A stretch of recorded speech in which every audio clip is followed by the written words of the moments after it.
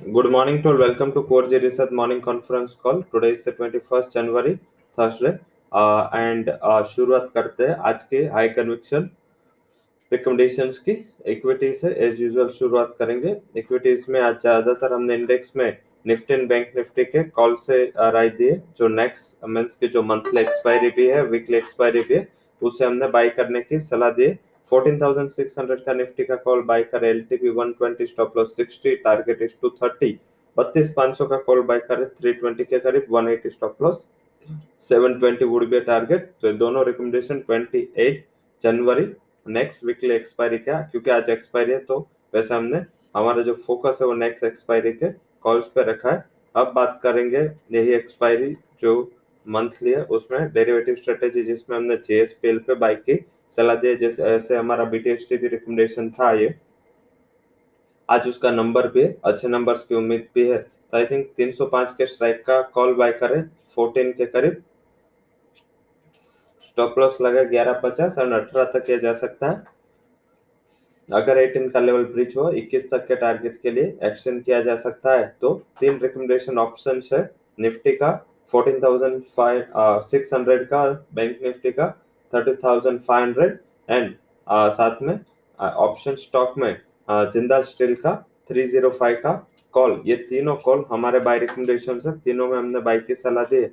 अब directly approach कर लेते हैं आज के कमोडिटीज एंड करेंसी सेगमेंट के पहले। इक्विटी सेगमेंट में जो कैश कॉल है, जो आज हमारे टॉप रिकमेंडेशन है, क्रॉम्पटन ग्रीव्स हमारा टॉप कन्विक्शन कॉल है आज कैश सेगमेंट से। 418 would be target, 393 would be stop loss. Voltas हमारा टॉप कन्विक्शन रिकमेंडेशन है from future segment, 928 would be target, 898 would be stop loss. And तीसरा जो रिकमेंडेशन हमने लिया है आज के दिन में वो है एनसेल industry, 156 would be target, 144 would be stop loss. तो तीनों रिकमेंडेशन आज के हमारे टॉप रिकमेंडेशन है, एनसेल इंडस्ट्री, वोल्टास एंड क्रॉम्पटन। अब बात करते हैं कमोडिटी एंड करेंसी सेगमेंट में। कमोडिटी एंड करेंसी सेगमेंट में आज कमोडिटी साइड से हमारा टॉप कन्विक्शन रिकमेंडेशन है, जिसमें एक कॉम्बो बना है natural gas sell, natural gas buy crude sell. इसका बेसिक रीजन है कि कल जो पेरिस एग्रीमेंट पे रिवोक कर दिया, इतना जल्दी एक्सपेक्टेड नहीं था, ज्यादा जल्दी ये रिवोक हो गया साइन। तो आई थिंक अभी यूएस जो एनवायरनमेंट के रिलेटेड प्रोटेक्शन है उसमें ज्यादा फोकस करेगा, जिसपे जो क्लीन एनर्जी है उसके ऊपर यूएस फोकस करेगा। तो क्लीन एनर्जी में नेचुरल गैस एक सबसे बड़ा कैंडिडेट है। एंड वैसे भी वर्ल्ड की सबसे लार्जेस्ट एंड सबसे बिगेस्ट इकोनॉमी पहले जो टेस्ला थी उसके पहले, जो अभी इलेक्ट्रिकल व्हीकल पे फोकस है, उसके पहले यूएस सबसे पहले गैस बेस्ड इकोनॉमी हुई थी।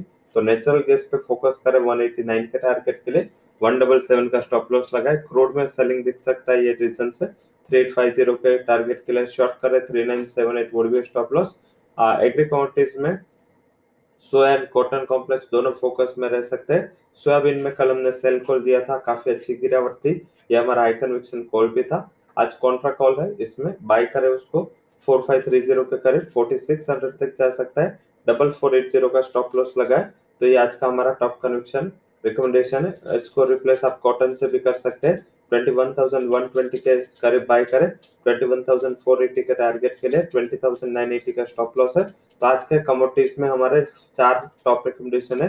Crude sell, natural gas buy from non agro front. Agro front से हमारे टॉप कन्विक्शन रिकमेंडेशन है, जिसमें कॉटन एंड सोयाबीन में आपको बाय करना है। अब करेंसी की बात कर लेते हैं। करेंसी में हमारा रिकमेंडेशन है यूएस डायनर, sell on rise. Basic reason है कि जो जिस हिसाब से यूएस में डेफिसिट बढ़ने की उम्मीद है एंड अगले जो पैकेज के डिस्कशंस भी चल रहे हैं, आज से ये टॉक फिर से चालू हो गए।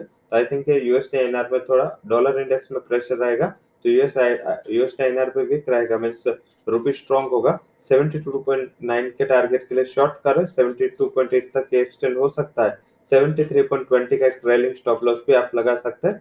So that's all recommendations from Core's Equity, Commodity and Currency Research. For details, you can visit our website.